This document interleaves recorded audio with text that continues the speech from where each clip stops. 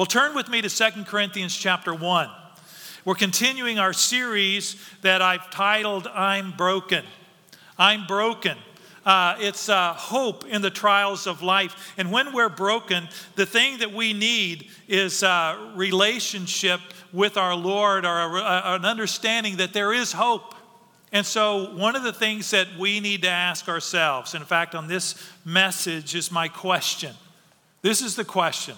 Is the church a safe place for finding mental health, mental wellness? Is the church a safe place? Traditionally, it has not been safe. It has not been that safety net, that safe place for people that are struggling with mental health as it should be.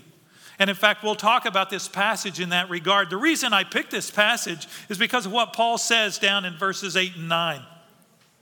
He says, we do not want you to be uninformed, brothers. This is 2 Corinthians 1, 8 and 9. He says, we do not want you to be uninformed, brothers, about the hardships we suffered. So he's talking about his suffering.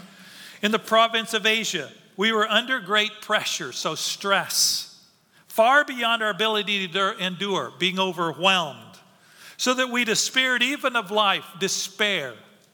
Indeed, in our hearts, we felt we had the sentence of death. And you think, wow, this goes from bad to worse. And what is that one? Is that suicidal thoughts? I don't know what thoughts. He doesn't say, but not good. And then he says, but this happened that we might not rely on ourselves, but on God who raises the dead. Resurrection power at work, that spiritual aspect. He has delivered us from such a deadly parable, and he will deliver us. On him we have set our hope. And so there's the idea of hope and the importance of that in regard to mental health, that we need hope. But you'll also find, what do we do as a church family? And you'll see that he talks about how we comfort one another in the first part of the chapter, in verses 3 to verse 7. And that comfort is very much a part of our mental health. Comfort in the community of the body of believers is very much an important aspect. But as we've talked about before, that's important to understand that in our understanding, in our growth, that in terms of mental wellness, we need to understand that it's complicated. It's not as simple as just a spiritual answer. And in fact, sometimes we give pat answers to people that are struggling with all sorts of things, and we wonder why they still struggle. And part of it is because in the church, we think we've got the answers, when sometimes we only have part of the answer. We're complex beings. And as I mentioned last time, a broken leg isn't just a physical thing, because a broken leg may lead to discouragement or depression, because that broken leg, if I'm a football player, that broken leg means I can't play that year. And that broken leg, because of discouragement, leads me to be upset at God, because I think, God, why did you allow this to happen to me? All of a sudden now you've got the physical and the emotional and the spiritual and the mental all involved in one thing. It started with physical. It can start other places. It can start with sin in my life. A person who struggles with pornography, all of a sudden now they're feeling guilty about it, and then they're feeling depressed about it, because then they feel overwhelmed because they can't seem to get over it. And so that it's a complex thing. And we can't just separate and say, oh, that's a physical thing, or that's just a spiritual thing, we can't just throw an answer at it and hope it sticks and hope it helps.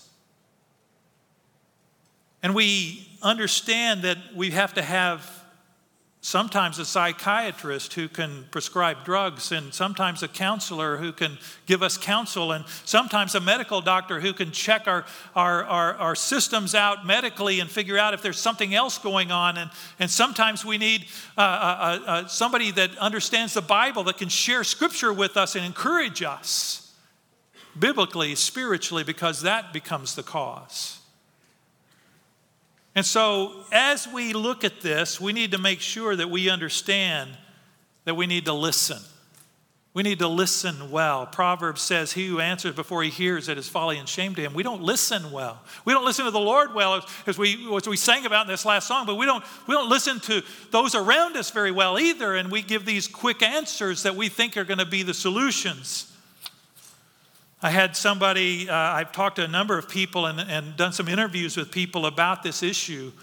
And one person said, I've seen this subject of mental health is one that I'm very passionate about, especially as I've seen it tear many people away from the church.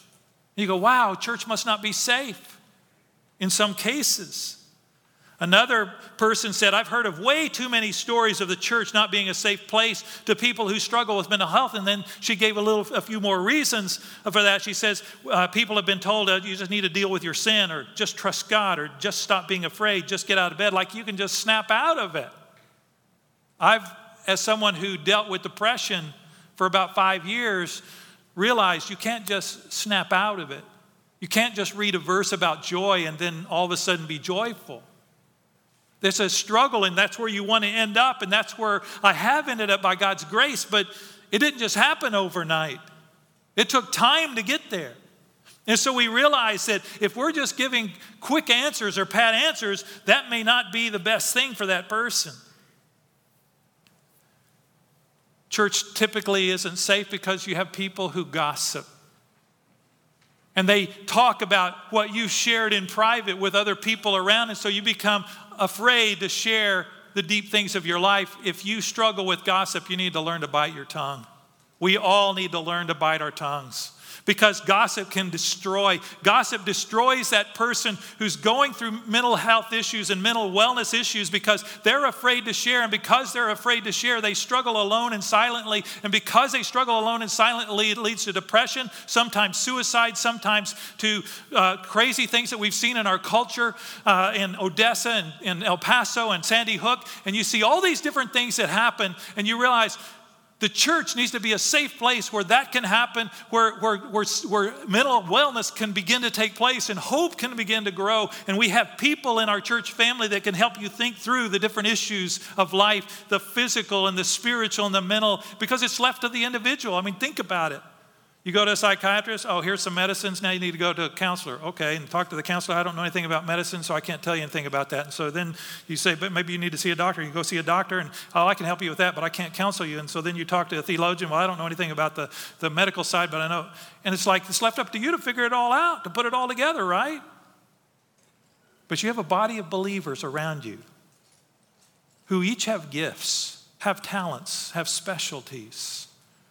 People that can listen to you and help you sort through the things that you are having a hard time sorting through yourself. This should be the place, as that song by Ken Medema 40 years ago that he wrote, if this is not a place where my tears are understood, where can I go? I don't need another place for trying to impress you with just how good and virtuous I am. I don't need that place. This needs to be a place that's safe. This needs to be a place where we can come alongside and bring God's comfort into your life, to help bring hope into your life, help you to see that no matter what it is that you're facing in life, whether it's a broken leg, that's a faith journey. Whether it's a loss of job, that's a faith journey. Whether you're going through a circumstance that's difficult, that's also a faith journey. Because everything that we face in life is a journey of faith as we trust the Lord for those different things. But they're also a mental journey, an emotional journey, and a physical journey. I saw an article this week about college students as they deal with mental health issues. 1 in 4 students have a diagnosed illness or a diagnosable illness. 1 in 4, 25%. 40% of those don't seek any help at all. You go, wow. If the church, they had a church family, they had a small group that could begin to help walk them through that process, friends that they trusted.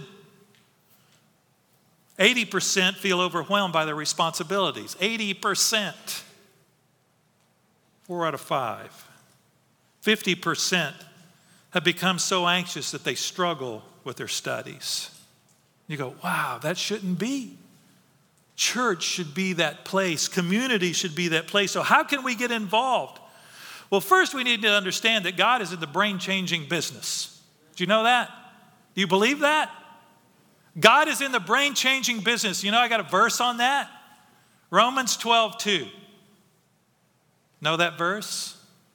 Do not be conformed to this world, but be transformed by the renewing of your mind so as to sense for yourself what is the good and acceptable and perfect will of God. And so you think, God is in that brain-changing business. As we looked at last week in the book of Ephesians, chapter 4, it says in verse 23, to be made new in the attitude of your minds, and that's literally the pneuma of your minds, the spirit of your minds. God is in the brain-changing business, and I'm going to show you in a little bit some of the studies that have done in regard to the brain.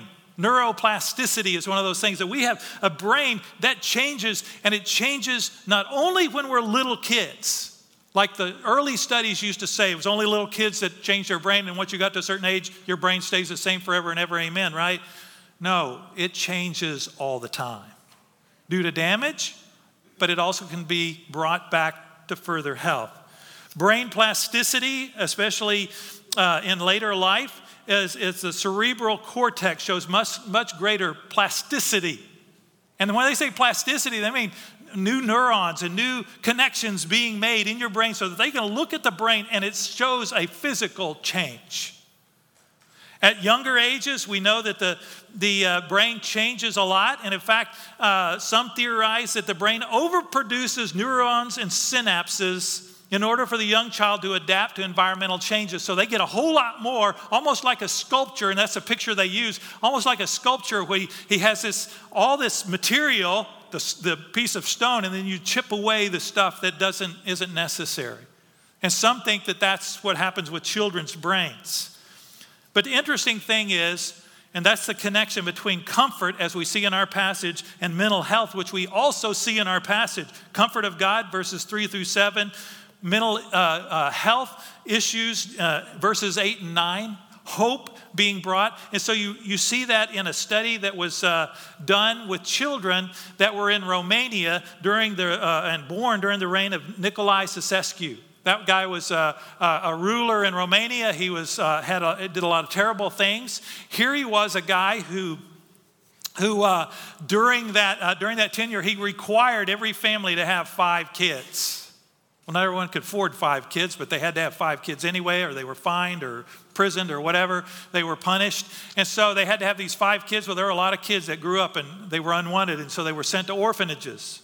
And so here's these kids that are in these orphanages, and as they're in these orphanages, they didn't develop as well. And in fact, some of the studies that they did, the National Academy of Science compared children raised in this institutional environment without enough parenting and enough care and other kids, and they had significantly less brain development. Significantly less. Now, they could catch up because kids have that ability and that adaptability, but without comfort of parents. When you go, oh wow, that's exactly what we're seeing here. God's connecting comfort, God of all comfort, and mental wellness. Why does God connect these two together? Because they go together. I began to listen to some TED Talks on the brain. Fascinating stuff. I love this kind of stuff. In fact, when I was in high school, I took just about all the chemistry and biology that I could take that our high school offered. Because I love that stuff. Even though I didn't end up in the sciences, I ended up as a music major, right? But here's one of the things that he did, this guy named Dr. Daniel Amen. And can I get an amen on that? Oh, sorry. Dr. Daniel Amen did this. He does brain scans. In fact, I encourage you to listen to his talk because I won't do it justice.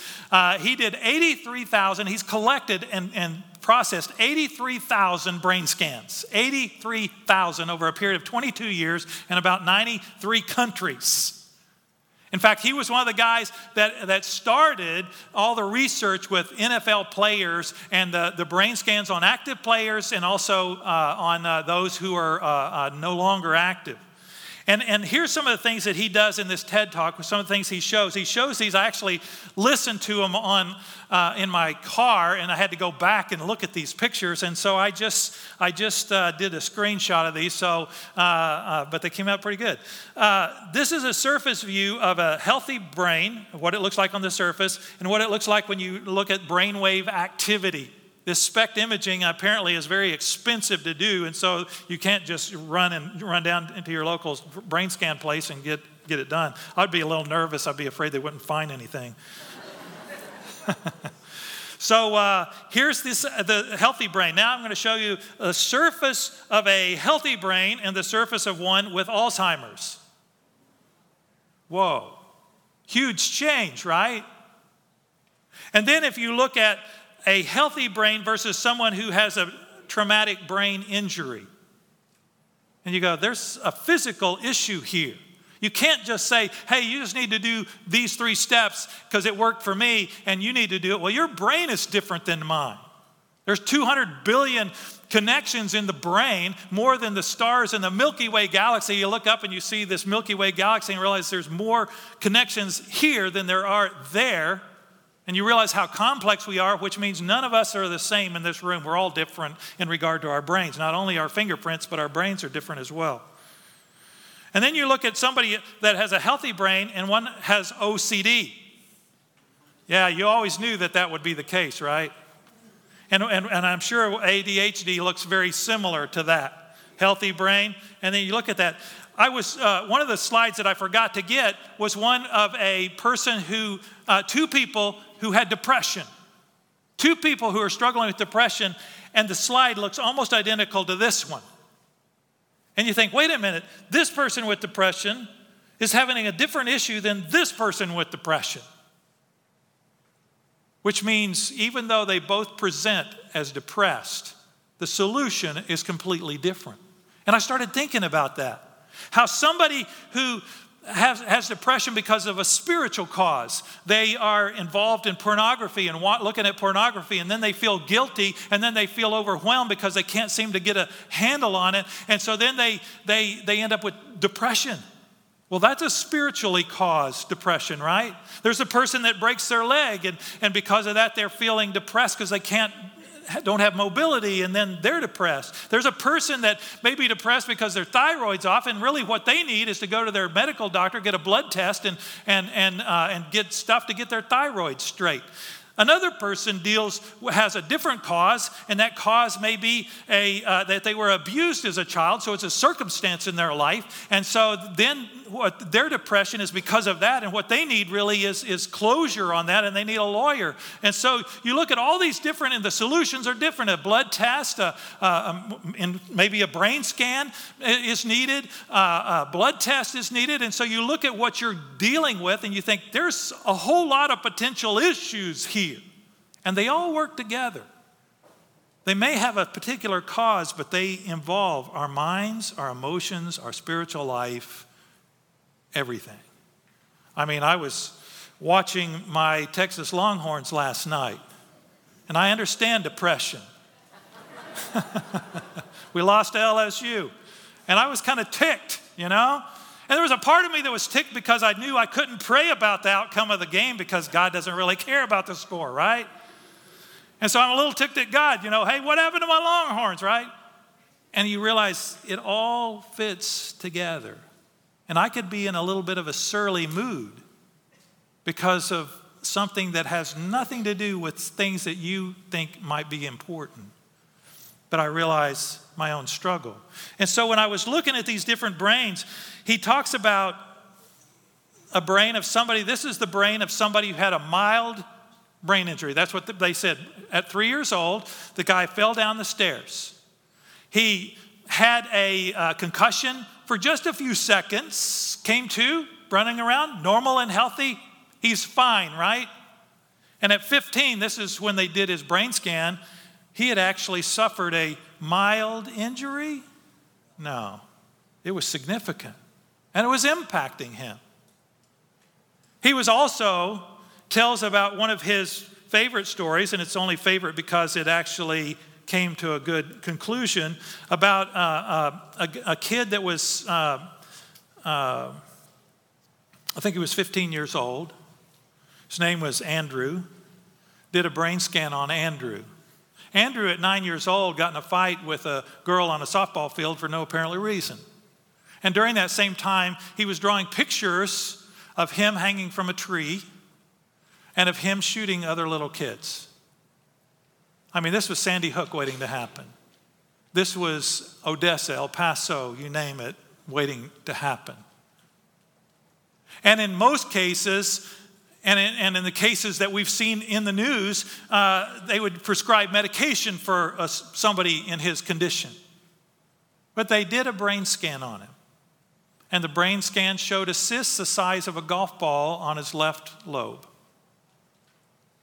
They removed the cyst, and he became a normal, healthy child. And so you begin to realize not all solutions are the same.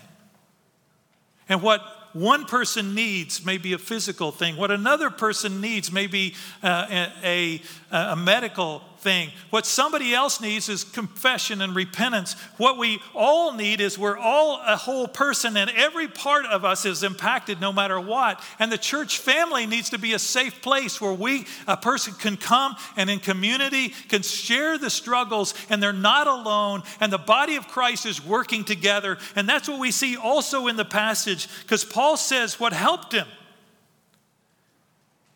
was having their hope set on Christ. On him we have set our hope. That's in verse 10. That he will continue to deliver us as you helped us by your prayers. Don't think that your prayers are unimportant.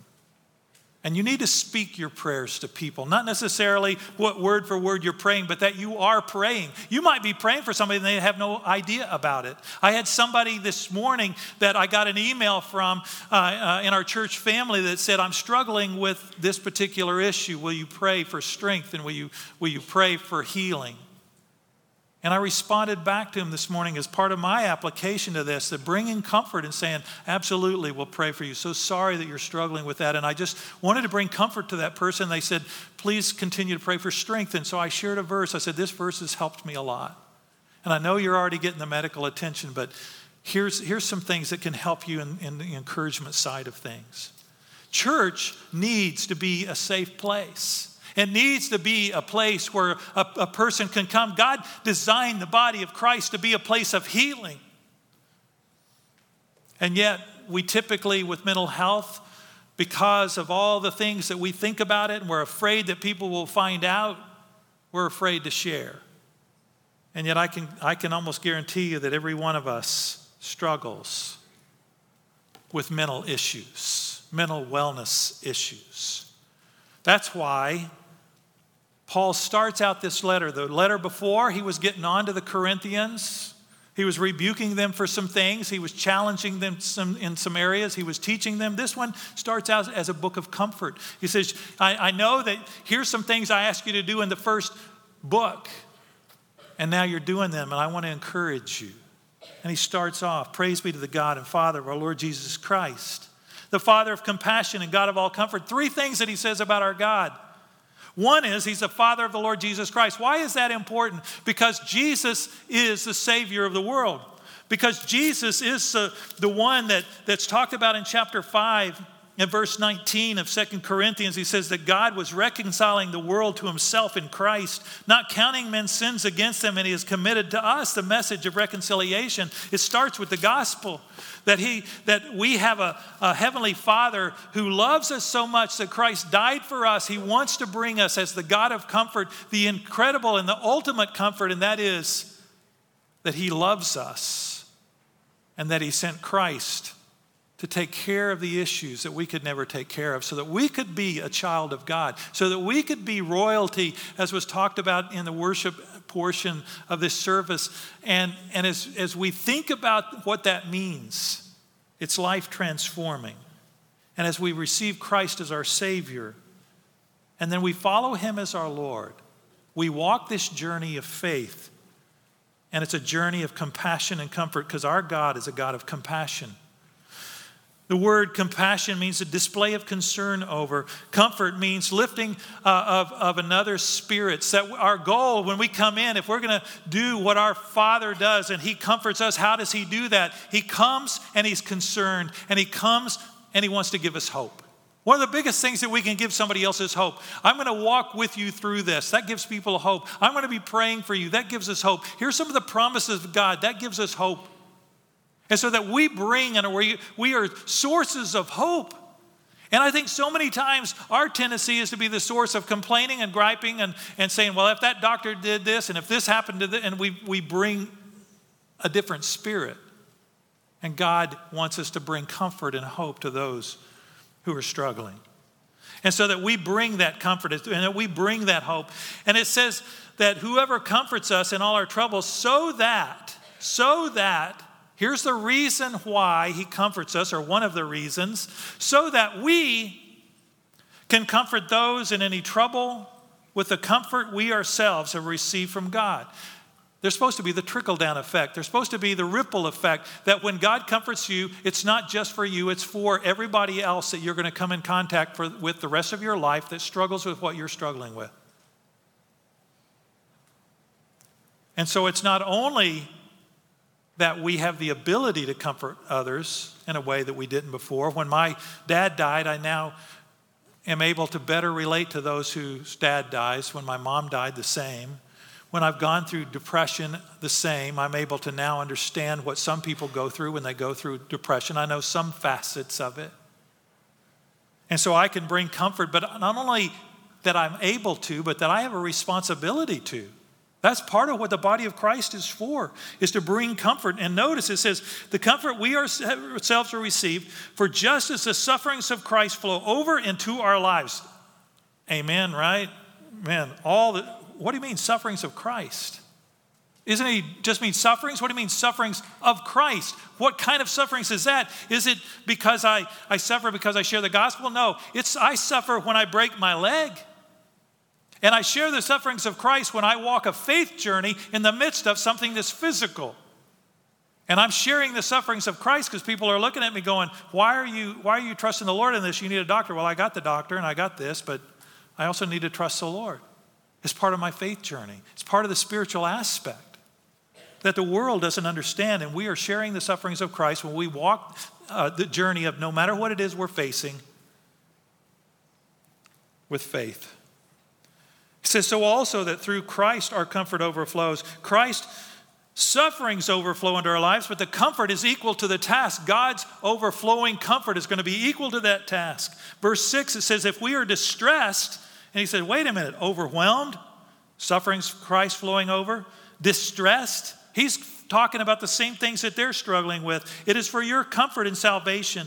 If we are comforted, it is for your comfort, which produces in you patient endurance of the same sufferings we suffer. And our hope, there again, the idea of hope, and our hope for you is firm, because we know that just as you share in our sufferings, so also you share in our comfort. Here we have church leaders, Paul the Apostle. He's dealing with pressure, overwhelmed, despair, sentence of death. And he's willing to speak about it not only to the church, but to all the churches of all generations. Everyone who reads the Word of God sees Paul struggled. And it's not for us to go and say, Paul, you must have been in sin because you're facing these things, or you need to confess and repent of your anxiety and your despair. And those, no, he just says, I need the comfort of God. And I think that we miss it. Here he is, and it's not just him. He says, we. Notice that in verse 8, he says, we do not want you to be uninformed. We were under great pressure. It wasn't just him, it was his whole team. So his whole team's going through struggle of despair and feeling this sentence of death on them. They were all struggling with it. And what you realize is that when we go through struggles in our families, sometimes when we're facing this common struggle, whether it's a health issue, whether it's a death in our family, that we're struggling together, and it's hard for us to minister to one another because we're all in that same boat. And we need people outside of the family unit. We need the body of Christ to come alongside and to love and to bring meals and to pray for you and to listen to you. And sometimes we're not very good at that. We're quick with the answers. We're quick with the pat answer and say, well, what about this? Have you tried that? Or whatever. And yes, it's good to ask those questions, but we need to just shut up and listen at times. My wife and I have started watching an old series called Heartland about a lady who takes care of horses, and they're horses that have had struggles. And one of the things that she said when people say, how can you do so much with these horses that nobody else can do anything with? And she said, I listen to the horse. I listen to them. I listen to what's going on. I learn their story and I figure it out. What's what it is, then they're going to tell me what's wrong with them and what the solution is if I just listen. And I think we don't listen very well to one another. We sang about listening to God. We need to listen to him. And then we need to understand that we're broken. And we can say we're okay, but deep down we're broken. And we need him. We need his insight. We need his wisdom as we process through life. We need his wisdom to help change our thinking, and which will physically change our brains and make them physically different. We need to listen and think, do I need medical, or do I need a brain scan, or what do I need? What does this person need? And it's okay, because our Lord and Savior went about healing as well as teaching. He combined the two. And that's okay for us to do the same. So as we go through this life, as we, as a body of Christ, think about these things, I want to encourage us to be a safe place to bring the comfort of God, the wisdom of God, and his understanding as we face life together. Because as someone said, and I got some steps or some idea, not steps, but just some perspectives. One is God cares about your brokenness. He knows that we're broken. We're not broken to be left that way. We're broken to change. But healing is designed to be in the body of Christ. This is where healing needs to happen. And typically what we do is that we pull away from healing. We pull away from people whenever we're struggling, especially with mental health issues, because we're afraid. We need people to walk that journey with us, and God's created the body of Christ for that. Talking with is part of the safety net of Christ. And this is not a forever thing that you're dealing with, most likely. And it's through Christian community. If you're not a part of a small group, I would encourage you to get in a small group, because it's not going to happen necessarily in this large group setting. You're not going to feel safe to share with, several hundred people. But you build those relationships in the body of Christ, and the person begins to feel safe, and they begin to trust you because you keep your mouth closed and you're willing to listen to them and not just give quick answers. You may give something that's toward an answer. You may ask questions that they struggle with, but this can be a place, as Ken Meadam said, where our tears are understood. If that is what we are, then we become the body of Christ that God designed us to be.